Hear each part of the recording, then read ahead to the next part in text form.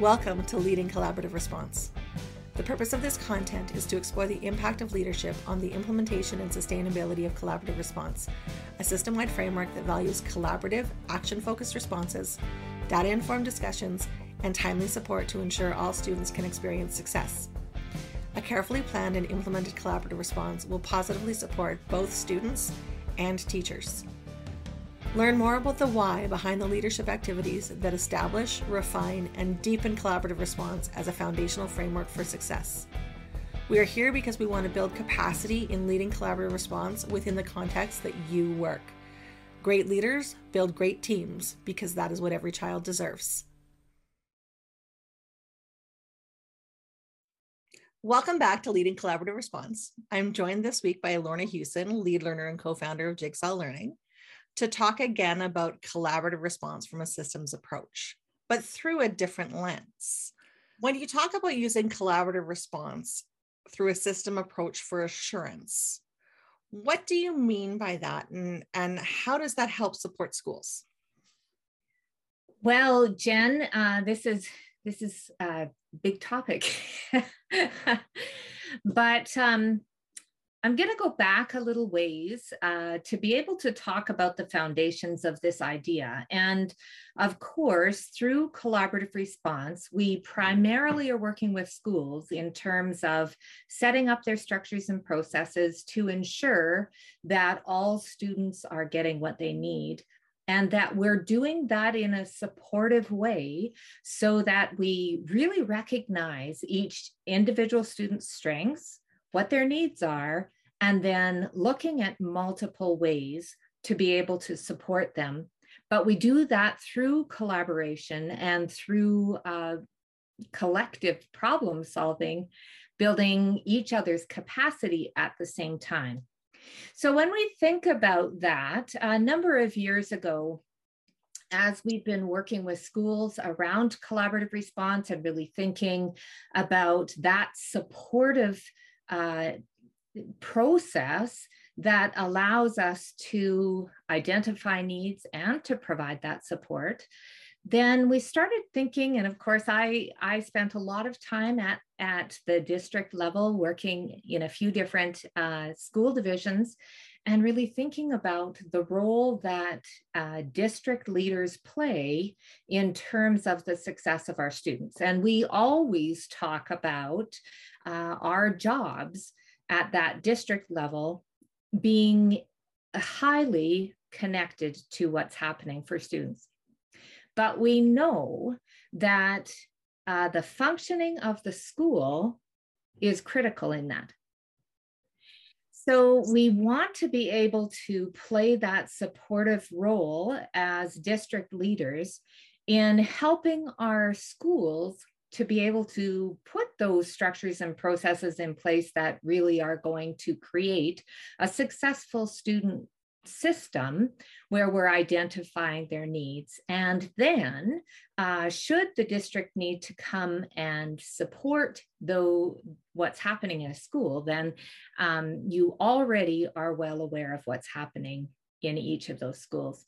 So when we think about that district level of support for schools, we need to think about it very similar to what we're doing in schools for students, in that a district often has 10 to 15 to 200 schools to be able to support. So how do we ensure that a level of support is provided for each of those schools that reflects what they need? So this is tied so very tightly to the discussion that we have often had around inclusion about equity versus equality. And thinking about if we provide support, equal support, which is often what ends up happening from that district level. Each district person sometimes has assigned schools and that they are the connect and that they are the ones that are providing that support and gathering information from the school to help them grow, help them get to that next place. But we look at this very similar to students, that if we provide the exact same types of support for every student, regardless of their need, then we have an unequal situation that is actually results from that. So some students need more support. Some schools need more supports.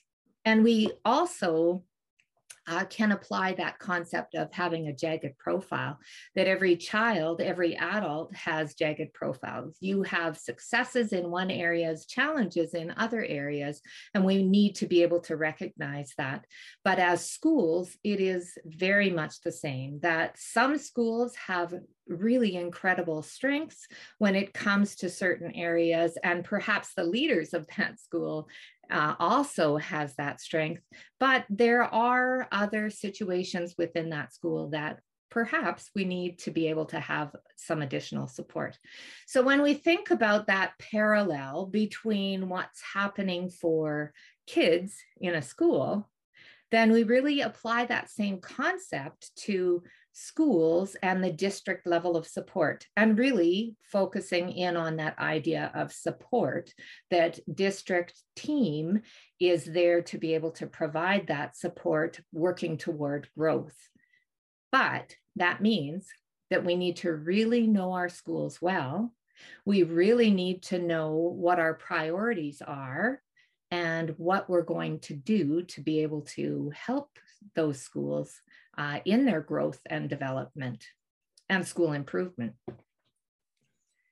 So as you're building out collaborative response for schools, mirroring the way that we do it for students, how would you suggest that a divisional team gets started with this sort of assurance approach to supporting schools? So that idea of an assurance model, this completely fits very well within that concept of creating assurance in the growth and development around schools and school divisions. So where do we start? Well, one of the things, of course, is first to recognize that there are a number of steps that you need to take to be able to get to this place. And one of the first steps is being able to recognize what are your priorities. Well, that's kind of easy for a school division because we consistently are developing 3-year plans that identify what are the areas that we're focusing in on for the next 3 years. And when we look at those 3-year plans, we have identified clear priorities and clear targets that we want to aim toward for growth. So that's our first step, is knowing what our priorities are, and then knowing what those targets are that we are working toward. And like I said, Jen, most school divisions already have that in place because it's a provincial expectation. So when we think about that, then the next piece is to be able to really think, well, there are a number of pieces that follow. So we come together as a divisional team. And so you want to be able to create the opportunity for your district team leaders to really operate as a team. And we would say even just as we suggest through collaborative response that you're creating norms, you're establishing regular times that you're coming together to be able to talk about what's happening for schools, and that you have a very defined process that you can work towards to be able to use as you discuss what's happening for schools. So there's a number of things that need to be done. You establish that time. You'll need to determine what is our data, what exactly are we going to pull, what are we going to look at in terms of data to decide what kinds of levels of support that our schools really require. So I'll give you a couple of examples of some school divisions that we're working with currently. So we are working with the Indigenous Education team out of Calgary Board of Education. And for that team, they have 18 schools that they are focusing in on their support in terms of Indigenous learners and how they provide support to students in those schools. And so they've really taken on this model of how do we support those schools through a collaborative endeavor. And so they have an Indigenous framework that is focused on body, mind, spirit, and heart. And just to get started, they are only looking at the mind domain so that they can narrow things down and not have to have a wide range of things happening all at one time. But let's target one specific area so that we can be really clear in developing our processes and our structures. And through that, they have identified, well, what does it mean within that domain of mind? What are we looking for? What is the criteria that would say that we're being successful within that domain? And so what they've done as a next step to that is to create a rubric. And they've identified that rubric where they have named seed, sprout, sapling, and tree. And so they've got levels within their rubric. And through each of the criteria within the mind domain, they've described what they would expect to see in a school if they were at that starting place of a seed all the way to that place of being a tree. And so this allows them to be able to really target the area of growth that they are exploring, but also having the criteria established of, if we say that this school is a tree and is blossoming and doing incredible things, well, what are the specifics within the mind domain that we see in that school happening currently? So another example of that is Holy Spirit in Lethbridge. They've been working toward that same idea of a team approach to be able to identify and support the needs of their schools. And what they have done is they have created a number of questions that they use as a team, and they go out in pairs. So 2 district leaders are going out to schools that they have been assigned, and they engage in interviews with the school leaders. And they sit down with particular set of questions that are designed by the entire team. So there's consistency between each of the district teams going out to the school and doing those interviews. It allows them to really target. And again, they have focused in on the wellness piece within their priorities of their school division. And they're just working toward how do we gather data around wellness to be able to say, this is a school that, oh, they've got so much in place, they're doing so well, but yet this is a school that really needs our help to allow them to grow and develop and to be able to create that system of supports within their school. It's a beautiful process, Jen, because what happens is that this is really the way that we actualize our priorities as a district. So we are often designing or creating those priorities and articulating what we would expect to see in our 3-year plans, and then share that with their schools, and our schools, and with guidance, are working toward those as well. But this allows, putting those pieces together, allows us to connect with clear structures and processes, what's happening in a school to what we hope to see in that 3-year plan. This is the process that really allows us to live that 3-year plan. I'm just having visions, Lorna, of a district team sitting around a table, having a collaborative team meeting about the schools. Yes, and Jen, that's absolutely it. So another step there is to be able to carve out time where that team, that district team, is coming together. Once they've gathered data, they're coming together, sitting down, identifying schools that are in need.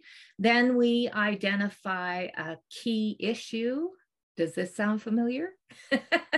We identify a key issue that one school is having, and then through that we say, are there other schools that also are experiencing those same key issues? We pull those schools together, and then just like we do in a collaborative team meeting, we set the schools to the side, and then we really focus on the brainstorm. What could we do to be able to support these 3 schools in this particular area of growth? And we create a list of as many ideas as we possibly can, coming back to keeping that list as a sustainable list that we might need to return to at some point in time. And then pausing to say, okay, for these 3 schools that we have identified at this point in time, what strategy are we going to use? What kind of support are we going to put in place? Who is responsible? And who is going, what's the timeline for that support to be put in place? So truly, it is definitely a parallel between what we see happening at schools through that collaborative team meeting process and applying many, many of those ideas to schools instead of students, and really focusing in on what are we doing as district leaders to be able to provide that specific support. So you've been through the implementation of the process of collaborative response to support schools. For those districts that are implementing collaborative response as that framework for assurance, what are some of the challenges that you've seen in your experience? That's really easy. Time. As a district leader, your day is packed, and there are so many responsibilities and so many things that you need to attend to on a regular basis, but also on an immediate need type of basis. But we find that the biggest challenge to implementing this whole idea is actually carving out that time and really committing to the process, so that, you know, if you decide that your data gathering stage is going to be those interviews, you need to map that out for your year to be able to say, this particular priority area, we are going to focus in on between October and November. And in that time, we need to be able to go out, gather our data, and however you determine what data you're going to use, and then to be able to be ready, prepared for that district team meeting where we can really engage in the process around how do we support schools. So I would say that dedication to time is absolutely critical. When we think about the resources that we have available at that district level, we're always trying to determine where staffing goes or where other financial resources go. So this can certainly help us to not only determine or direct our resources, but even the deployment of our team. Because we often at that district, we often assign schools to individuals or within a certain portfolio. So you might have your portfolio around inclusive education, and so you are involved with all schools, but within that realm of inclusive education. When we come together in a collaborative team meeting at the district level, we have all of that expertise around the table. And as we identify the issues that are happening, we're deploying our team according to that need.